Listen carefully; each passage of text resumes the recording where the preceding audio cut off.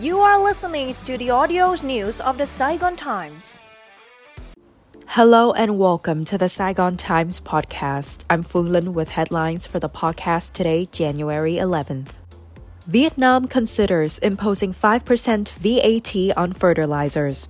The Ministry of Finance in Vietnam has proposed a 5% value-added tax or VAT for fertilizers, a departure from the current tax-exempt status outlined in the value-added tax law. Under the current tax regime, fertilizers are categorized as non-taxable, which means businesses in this sector cannot declare or offset input VAT. This limitation has impacted production costs and overall profitability.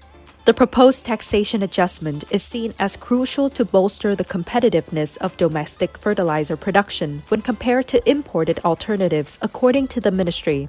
Foreign fertilizer sellers can recover their input VAT, potentially allowing them to offer lower selling prices and gain a competitive advantage. Meanwhile, the government may miss out on VAT revenue at the import stage, where import taxes are generally low or even zero. Both domestic fertilizer manufacturers and the Ministry of Industry and Trade have jointly recommended reclassifying fertilizers into the 5% VAT category. If the proposal receives approval, buyers of fertilizers would shoulder a 5% VAT. However, the Ministry of Finance said that potential market-driven pricing adjustments could ultimately benefit consumers.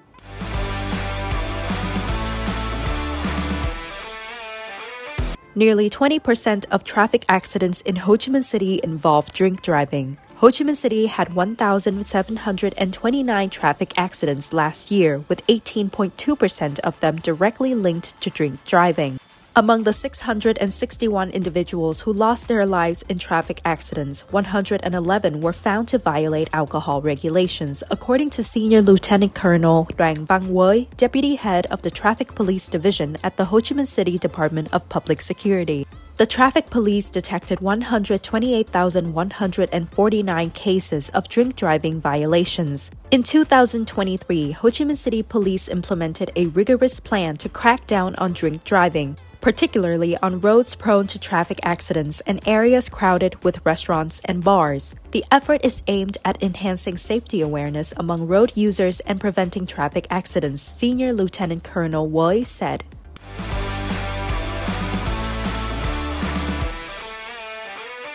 Government weighs empowering central bank governor on special loans.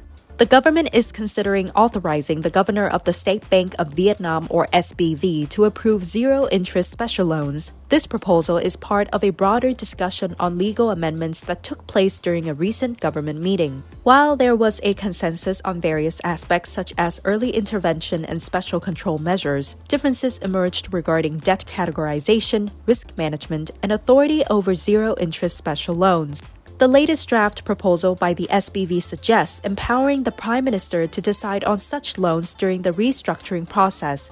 However, the government argues that this authority should be vested in the SBV's governor, as these matters align more closely with the expertise of the central bank.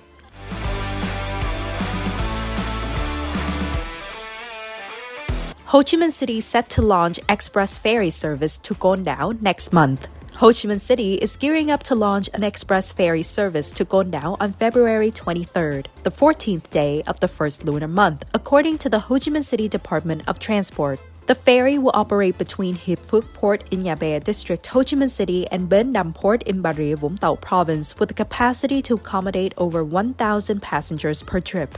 Bùi Hòa An, Deputy Director of the Ho Chi Minh City Department of Transport, said that this ferry service is an integral part of the city's waterway development plan for the 2023-2025 period. Its implementation aims to not only meet the travel needs of the public, but also contribute to enhancing the cultural and heritage values of the region. That's all from us for today. Thank you and see you in the next podcast.